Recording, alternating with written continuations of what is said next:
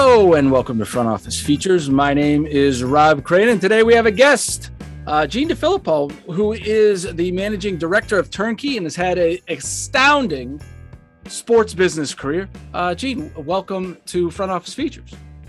Thanks so much, Rob. I'm glad to be with you, and to be with another Springfield College grad makes it special.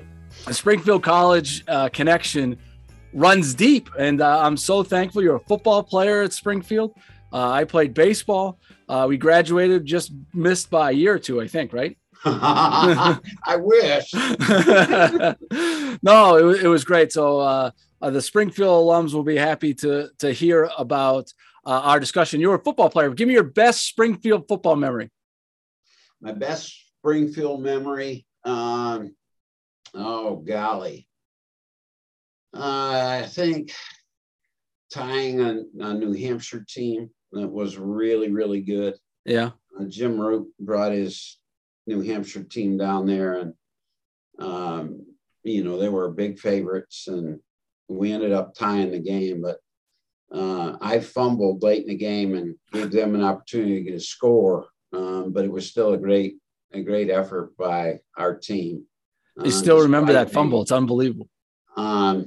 But that was really a neat moment, and there was a lot of really great moments, but that was one that I look back on with a lot of pride. Oh, it's fantastic. There's some of the things I still remember, pitches that I threw to specific hitters in college, and missed calls umpires had, or favorable calls on my end. It's crazy just how those things sear in your brain. I was learning a little bit about that. And it's because you're so focused on that moment right there that you remember everything that you were focused on. And it's the times when you're not focused is when you don't remember as much. You know what? Honestly, I coached for 10 years. I was an assistant football coach for 10 years. And, oh, man, I remember in 1975, we had a 2-point play, and, I wish I'd called another play. It still bothers me to this day. I think of it at least once a week. It's coaching Youngstown State at the team we were playing, Western Illinois, and we scored late and went for 2, and I wish I'd called another play. But you're right. Those things stay with us forever. Stay with you forever. So one of the things that we actually haven't talked about in the 2+ years of Front Office Features too much is in college athletics, right? So one of the things I throughout your career, right? I kind of want to take people on a journey throughout your career here and some anecdotes that you've learned along the way is I hear a lot of, up and coming folks. They're talking to people just starting their career saying, I want to get into college athletics. Talk to me about when you were starting your career, how did you think about wanting to go into college athletics? How did you were a coach, but then how did it turn into the AD side? Take us through that journey and your steps along the way. Okay. I grew up in Northampton, Massachusetts. My dad was my high school football coach at Northampton High School. And so, you either love it or you really don't like it. And yeah, right. I loved it, and I couldn't get enough of it. And so, I knew all the plays. I knew everything when I was a really young age. And it was the 63, it was the January 1st of 1964. Number 1 ranked Texas Longhorns were playing number 2 Navy with Roger Staubach as their quarterback. And it was one of the early supposed games of the century. And Texas ended up winning the game, and the Texas players put Coach Gerald Royal on their shoulders and the horns up, the hook 'em horn sign as he was getting carried off the field. And I thought, wow, what a great feeling that must be to take a football team with people from all over the world or all over the country and bring them together and, to make a really good football team, a top-ranked football team I'm going to coach. And so from that time on, I knew that I wanted to coach. And getting into athletics is really, really hard. People think it's easy. I went to the University of Tennessee when I graduated from Springfield College, and I worked as a graduate assistant football coach. I did not make any money. I worked. That seems still to ring true to this day. Yeah, I worked day and night. And I had some really important jobs. Like, I had to get in there early and make sure the coffee was on. So when the coaches got in, like how to wash the head coach's car. Yeah. I had to go pick up a car in Sparta for one of the assistant coaches. Said, "Where's Sparta?" I hadn't heard of it. It's a couple hours away. Well, I had to figure out how I was going to get there and then get the car back. So, it was some real important things I did. But I remember my son now. He's spent 13 years in the National Football League, but he came out. He spent a year at Fordham as a graduate assistant and 2 years at Notre Dame as a graduate assistant. So you don't come out of college and get into college athletics right away. It's very, very difficult. And so I spent 2 years at Tennessee, and then at 25 years old, I was hired as the offensive coordinator at Youngstown State. I thought I knew a little bit about football, Rob. I knew nothing. Huh. What were some of the things that you learned? Like, was it just a head coach at Youngstown State, or was that kind of the point where they were teaching you so much about football, the game? Well, I was the offensive coordinator at 25, and we had a head coach, Bill Narduzzi, who was in his first year. He'd come from the University of Kentucky. And, to be able to function at 25 years old as a graduate assistant, as an offensive coordinator, playing some of the teams we played, it was a real learning experience for me. And Youngstown had only had one winning team in 13 years. So wow. My first year, we were 6-4. And then we went back to 4-6. And then we were 7-3, 10-2, and 11-2. And we had some really, really good teams and played for a national championship against Delaware in 79. And with that, I had an opportunity to go to Vanderbilt University and coach there for 3 years, the offensive backs. So it was at Vanderbilt that, my health was becoming a problem. Everybody handles stress in a different way, Rob. And the way that I was handling it was I would break out in hives after games. Holy cow. My throat would swell. And, I had to carry Benadryl with me all the time because if you can't breathe, that's a scary, scary feeling. Holy cow. So the stress was giving you hives and closing your throat. My throat, yeah. And, wow. And making it difficult to breathe. And I just said, I've had enough. I'm going to go the administrative route. I'm going to learn how to better take care of myself and to deal with stress. And so I went and spoke to, some people about how to handle stress, and then became an administrator at Vanderbilt and worked my way up from there. So these coaching jobs are extremely strenuous, extremely, pressure packed. Right. And, I wasn't ready to handle it at that time. And so I got out. It was the best thing I ever did, and saved my life. That's incredible. So when you started getting into the administrative side at Vanderbilt, how did that work? What were some of the things that you were like, hey, I want to get into the administrative side, but like, what does that mean? Like, what did you do? How did you figure out your path? Well, our director of athletics was Roy Kramer at the time, and he'd been the head coach and athletic director at Central Michigan. And I had always told him, I said, the last couple of years, Coach, I'd really like to get into administration, so please keep me in mind and all that. So after the 82 season, I was going to leave. I was going to go into business, and Coach Kramer found a job for me at Vanderbilt. And it was called the Director of Administrative Services. And I did compliance work. I was the recruiting coordinator for the whole athletic department, primarily football. And then I just did a lot of things that Coach Kramer didn't want to do. Yeah. So that's how I got started again. So one of the things that we talk a lot about is, you're kind of getting started and you're kind of getting going, and then navigating that next kind of step. So taking that next step to the next job and navigating the internal politics. How did you be able to do that as you eventually got to, become the athletic director at a Power 5 school in the BC? Well, I had a lot of help. Roy Kramer helped me a great deal, and C.M. Newton helped me a great deal. I was at Vanderbilt for about 3 years, and a job opening came at the University of South Carolina at Spartanburg. It was an athletic director's job. Mr. Kramer came down, Coach Kramer, and he said to me, you're only a couple of years into administration. This would be really good for you.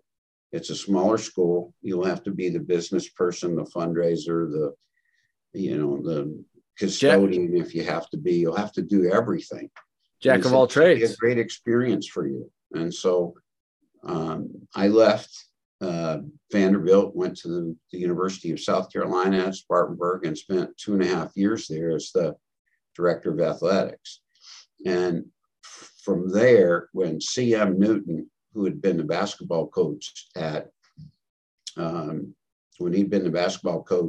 Vanderbilt, he and I had become friends, and he went on to become the athletic director at Kentucky and brought me with him. And I spent 7 years with Coach Newton at the University of Kentucky. And that's where I really, really learned from him the athletic administration. Coach Newton had worked as the director of athletics at Transylvania University, and he was coach there as well. And then he went on to coach at the University of Alabama. Well, Coach Bear Bryant was the football coach and the athletic director there. And Coach Bryant had a lot of influence on C.M. Newton. And when Coach Newton had graduated from the University of Kentucky, his college coach was Adolph Rupp. Oh, wow. Imagine being around, playing for Coach Rupp, being around Coach Bryant, who then had been at the University of Kentucky, hired CM. So I was learning from CM, but I was learning from Coach Bryant, Coach Rupp, CM Newton, and Roy Kramer. And so I had some great role models, Rob, and they helped me learn things and get over some of the mistakes that I made. And I made some mistakes early, like everybody does, but we were able to minimize those as we went along. So what were some of the things that Coach Newton taught you from the administrative side that was like, yeah, this is something that I've learned to become passionate about, right? So like taking the athletic department and steering in a specific direction. Do you remember some specific traits that Coach Newton taught you? From Roy Kramer? Yeah. I learned a work ethic, and I learned a toughness. When Coach Kramer thought, when he knew he was right, he didn't care who wrote bad about him in the paper, who said something bad on the radio or TV. He knew he was right, and he just stuck to it. So I learned a work ethic and a toughness from him. From C.M. Newton, I learned to be more inclusive. CM always brought a lot of people together, Rob, and would ask their opinions. And he would listen. He was an exceptional listener. And so he would get all types of opinions. He'd get everybody involved. And from there, I learned that even if you go in a different direction than somebody had, suggested to you, they were a lot more likely to buy into what you were doing if they had been given an opportunity to have their say. And so Coach Newton ran the athletic department that way. He was very inclusive. He was very transparent. Everybody knew what was going on. His communication skills were excellent. And so I sat there and I learned a lot from him. I feel like that. I would say to him, teach me some of the things that Coach Rupp, taught you. And he was just really great about it. He shared everything. What were some of the things that Coach Rupp taught him?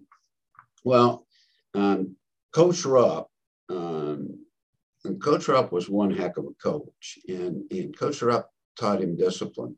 They ran plays, and you had to be on a certain part of the court at that time when that ball was coming. He was really, really disciplined. Coach Rupp was ahead of his time in a lot of his thinking and fast break and things like that. But Coach Rupp taught him communication. He taught him basketball. He taught him a lot about life. But it was from Coach Bryant that Coach Newton did most of the talking, because he'd spent 13 years with Coach Bryant. Oh. And he had a big ring. See him that it was a huge ring that he had been an assistant with Bobby Knight when, I think it was in '88, we won the gold medal in Los Angeles with the basketball team. It was 4 years before the Dream Team. Right. And Sam would go like this, and he would itch his head and make sure that everyone could see that ring. Yeah. I love that. I love that. He'd say, well, Coach Bryant always said, he always talked about class, winning with class, losing with class, doing everything you do with class. And he said, one day somebody asked Coach Bryant, he said, Coach, you're always talking about class. Can you define it? Coach Bryant thought for a minute. He said, no, I can't define it, but I can certainly recognize it. Yeah, right. And that's recognizable class. Another thing Coach Bryant always told him, CM would be a little bit disappointed at the end of a season or whatever. And he'd say, Jace, I don't know what I'm doing. And Coach Bryant would take him and put his arm around him, and CM said, CM, an accountant doesn't make a career decision on April the 16th. Huh. You need to go and you need to take a couple of weeks here, take some time off, and think about what you want to do and how you want to do it. And Coach Newton would come back, and of course he wanted to coach. He's just been really tired and worn down through the season. So it was things like that Coach Bryant taught him that was really neat. So, excuse me. So you make it through to you become the athletic director at BC. When you first get your first job as Power 5 type school at the time, it still is it still is, but a Power 5 type school. What were some of the first things that you said, yeah, this is how I want to make my mark at BC, and how did that evolve over time? Okay, well, first of all, I left Kentucky after 7 years with CM, and I went to Villanova. Mm-hmm. And that was a great move for me. Villanova had some great sports. Basketball was really good. Football was good. Track and field were outstanding. And so I learned some real basic things there at Villanova. And then by coming to Boston College at the time, I said to myself when I got here, do not be in a big hurry. Don't step on toes. Make sure that you don't lose people's trust. I had done things a little bit too fast at Villanova. Some of the things that I did were correct, but I did them a little bit too fast. And so when I came to Boston College, I said, you know what? I'm going to approach this job like it's the last one that I'm ever going to have. And so I slowed down. I tried to have the great work ethic that I'd learned from Roy Kramer. I tried to have a toughness because we had to make some early decisions that were difficult. From CM, I learned to include a lot more people and give them an opportunity to say things. I wanted to make sure that our communication was really good and it was transparent. And so those are the things that I was thinking about when I got here. And, the director of athletics is a very, very, it's a difficult job, Rob, as you know. And I came up with a very simple definition to a very complex job, but I think the job of the director of athletics is to provide leadership and organization for the group, as well as the climate, family-like climate, and resources necessary for success. Well, what are those resources? Well, it's money. Yeah, right. A president of an institution, a director of athletics, you've got to be able to raise money so that you can provide your students or your student athletes, whatever it may be, with the best of facilities, the best of, food, the best of uniforms, and all those kinds of things that are necessary for success. So that's how we went about it. We went about it slow. We went about it with the idea of making this a real family type atmosphere. And I think we did that for the most part. So talk to me, you talk about how important, raising money is and, with the resources part of it. So how do you balance as an athletic director? I can imagine this is an immense challenge is, revenue generating sports and non-revenue generating sports and the time and effort and resources around them, right? How have you been able to balance the challenges of those without just focusing on, say, the revenue generating sports at an institution? Well, again, in coaches meetings, we would talk to the coaches and we would say, listen, football and basketball have to win here, and does hockey, because those are the sports that raise revenue for us. And so we've got to give them what the people in our league have, so that we can make sure that we're being competitive with all the teams in our league. And then we said to the soccer coaches, we're going to try to make you competitive with budget-wise and facilities with the teams that you're playing in the conference. And we did that with softball and volleyball and soccer, and so many of those. So it wasn't that, that we cared it, more about this particular sport instead of that particular sport. That wasn't the case. What we tried to do was to make it so that each sport was funded so that they could be successful against other teams of their sport in the same conference. Gotcha. So that's kind of how we did it, Rob. It's interesting. What else?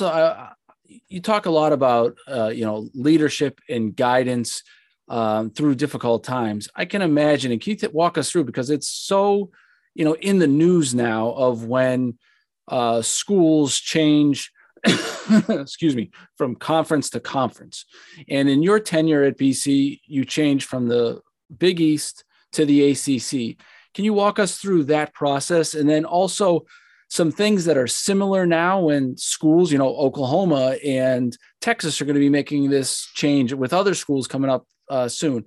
What is the same? What is different? And what is your advice to some of these athletic departments about to go through this intense change? Okay.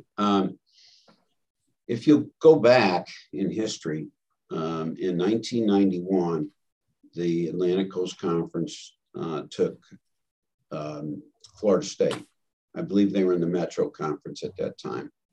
In 1992, Roy Kramer was the commissioner of the Southeastern Conference, and the Southeastern Conference invited South Carolina and Arkansas to come. Well, there had not been a lot of movement from that time on. It was 2003 that the ACC was looking to expand, and they thought they might have the votes. And of course, we wanted to be with whoever was going to go to the ACC because we wanted to make sure that we protected our football program, because that was extremely, extremely important to us. And Miami was one of the teams that they were looking at, and Syracuse was the other. And so we went ahead and we made the decision and left. And couple of reasons we made the decision. Number one, it was to protect our football program. Number two, Father Leahy realized that we had become a national institution, yet most of our opponents were in the Northeast, and he wanted to expand our name and our brand into the southeastern part of the country. And it happened that applications from that part of the country did, come up in numbers. The third thing was that I believe that there was 6 teams when we joined the ACC. I think there were 6 teams that were in the top 35 in the country academically. It was Wake Forest, Boston College, Virginia, Duke, North Carolina, and Georgia Tech. So now you've got 12 teams in the league, and was it 12? Yeah, it was 12 teams in the league. 6 of them were in the top 35 in the country. And Father Leahy and some of the other presidents put together academic consortiums. I don't understand that much about what they did, but they shared libraries and they shared professors and they shared a lot of things. So that was really good for us. And then the revenue, the extra exposure of being on television more, having more revenue, all those things were really important in making the move. And, the Big East sued Miami, Boston College, the ACC, and me personally at that time. So that was a very, very difficult time for me. Yeah, right. When even a lot of our alums didn't understand why we were doing what we were doing. Certainly the media was coming at us from all sides, and it was a tough time. It was a tough time on our players too, because we had to spend another year and a half in the Big East, and you can imagine the fans at some of the other schools. They were pretty tough on our teams. It was okay if they were tough on me. I could handle that. I'm a grown man, and I'm the one that made the decision. But to take it out on some of our players and our coaches, that really bothered me for them. And I say the same thing. Texas and Oklahoma seem to have agreed to stay in the league until 2025. I've spoken with both their athletic directors. I've spoken with other people there, and I've just told them, you better put a helmet on and buckle that chin strap, because there's people in the media that are going to come after you, visiting fans that are going to come after you. And the commissioner of the league has not been kind to Oklahoma and to Texas. So it's a tough thing to go through. It really is, because it's almost like it's a divorce route. Yeah, and right. You've been together forever. Yeah, divorces might start out amicable, but at least a high percentage of them don't end up that way. And when you leave people behind, and you're going to something that you think is better for your school and your institution, and they probably they're upset because they're not getting to go with you. How was it to communicate? I'm sorry. Continue. I apologize. No, I'm through. How much of how important it is with alum communication, right? You to walk through when you're going through a difficult process or you're going through a difficult time. How did you find it best to communicate with alums to make sure that they understood your vision for the department? Well, it's always difficult when you have 150,000 alums. Yeah, right. Father Leahy did a great job of communicating with the Board of Trustees, about 40 members of the Board of Trustees. And so that was really important. And we did the best that we could with going around the country at different alumni functions and explaining to people what we did. But you have to realize that people grew up with the Big East Conference in basketball. I mean, in '84, Georgetown wins the national championship. In '85, Villanova wins it. But in addition to Villanova winning it in '85, St. John's and Georgetown were also in the Final Four. So you've got 3 Big East teams in the Final Four, and Georgetown having won it the year before. So the rivalries between Providence and Boston College, and Providence and Villanova, and St. John's and Boston College and Villanova, those were huge rivalries that people had lived with for a long time. The old Big East was tough, man. That was knockout, drag out. It was awesome. I mean, think of the coaches that were in that league. You had Massimino, Rolly, you had Pitino at Providence. Yeah. Louis Carnesecca was at St. John's. John Thompson was at Georgetown. PJ Carlissimo was at Seton Hall. Who am I forgetting here? Oh, Jim Boeheim, of course, was at Syracuse. I mean, there were some, every game was a war. Yeah, right. The bloody wars in the Big East basketball. Yeah, and the Big East tournament in New York. I mean, there's nothing like playing at Madison Square Garden. So what I'm getting at here is nothing is all good or all bad in life. There were things that the ACC brought to the table that were really, really great. And there were a few things that we left that we really missed. I mean, I missed playing against some of those teams. I missed playing in the Garden. Our players missed the magic of being in New York all the time. So, yeah, there's good and bad, but you have to do what's right for your institution. And as we look down the road, I think Boston College has done pretty darn good.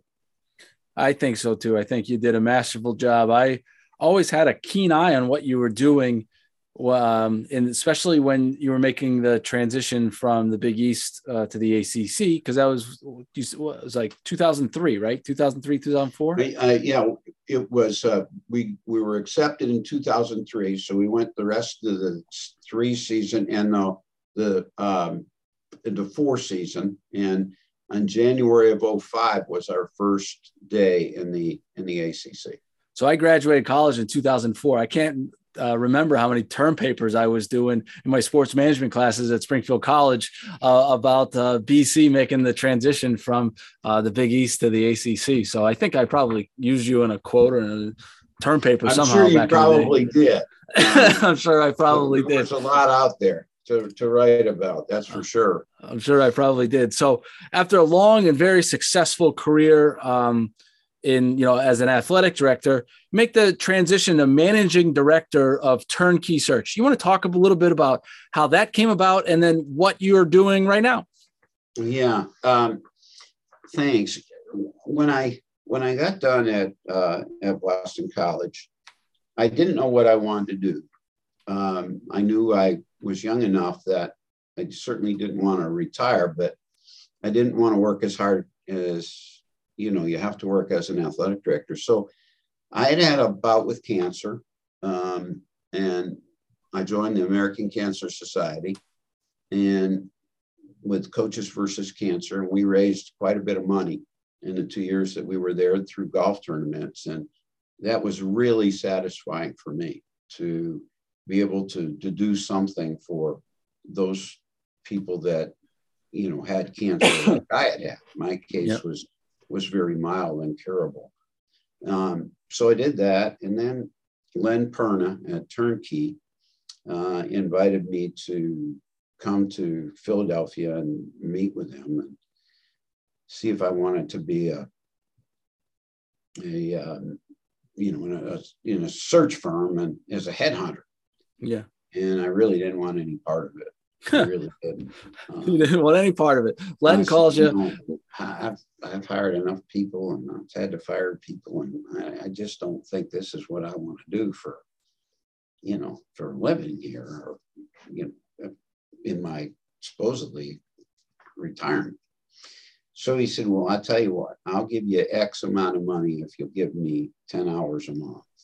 So I added it up. I thought, okay, I'll do it. I'm in. So then he said to me, okay, I'll give you this much money if you'll give me so many more hours a month. And he hooked me on, and I went from working just a few hours a month to working 8 and 10 hours a day. And Turnkey had only done one college search at the time. It was the athletic director at Georgetown. And in our first couple of years there, we did the directors of athletics at Michigan, Minnesota, Georgia Tech, Alabama, Tennessee, Nebraska, Maryland, the University of Southern California.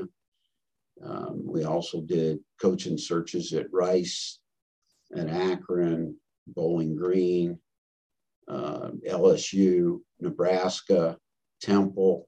We did quite a few. And just within the past year, Rob, Len and Turnkey have hired 3 people now, Chad Chatlos, Katie Young Stout, and Dalton Beal, and they've come on and they do the majority of the load now.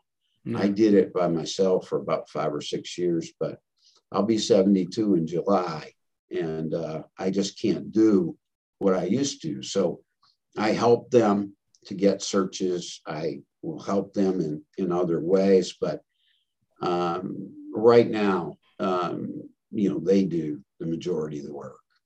And so everyone knows Turnkey is like the go-to place on colleges and universities turn to be able to find positions like athletic director in colleges, but they also do much more than just college university ones. You'll see that they're searching for, corporate partnership directors and things like that. They are a large, impactful business within the sports business world. Everybody knows about Len and Turnkey and what they can do. Yeah, Len has done a terrific job bringing on the right people. We're now not just in college sports, but professional sports. We do that.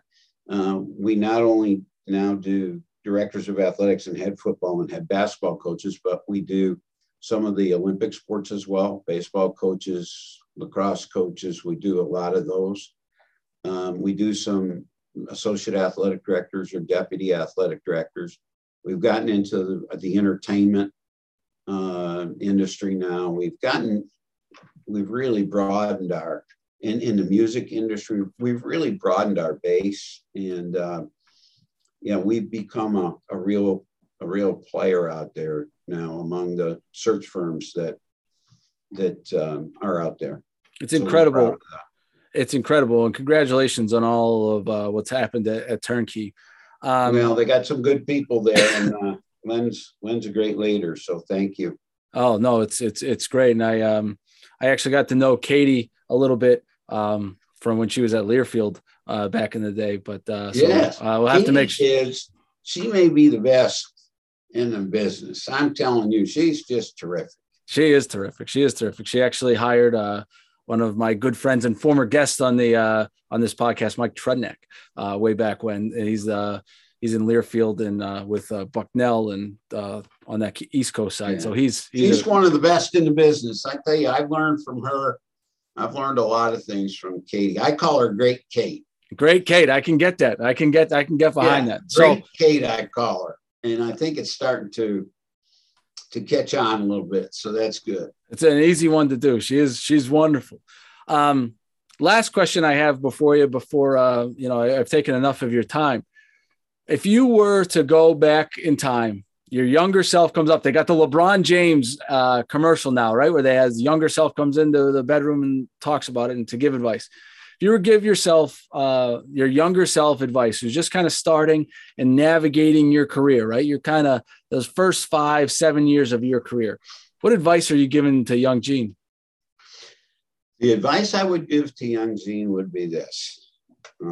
Enjoy the journey more than you did. I was so focused on, on being a director of athletics or a head football coach at the time. And I was so passionate about it that I really, really didn't enjoy the journey as much as I should have. Now, as I've gotten older, Rob, I understand that the true warrior enjoys the journey as much as he or she enjoys the prize.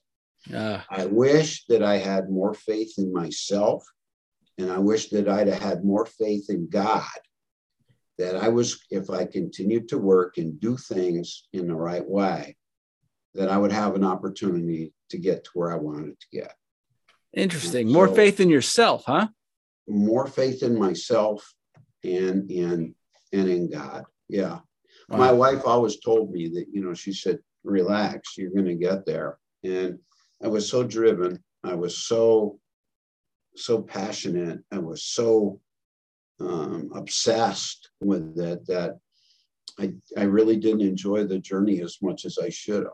And when I got older and I got to Boston College, and I thought, well, I'm 47 years old now, and I'm at a great institution in a great league. And you know what?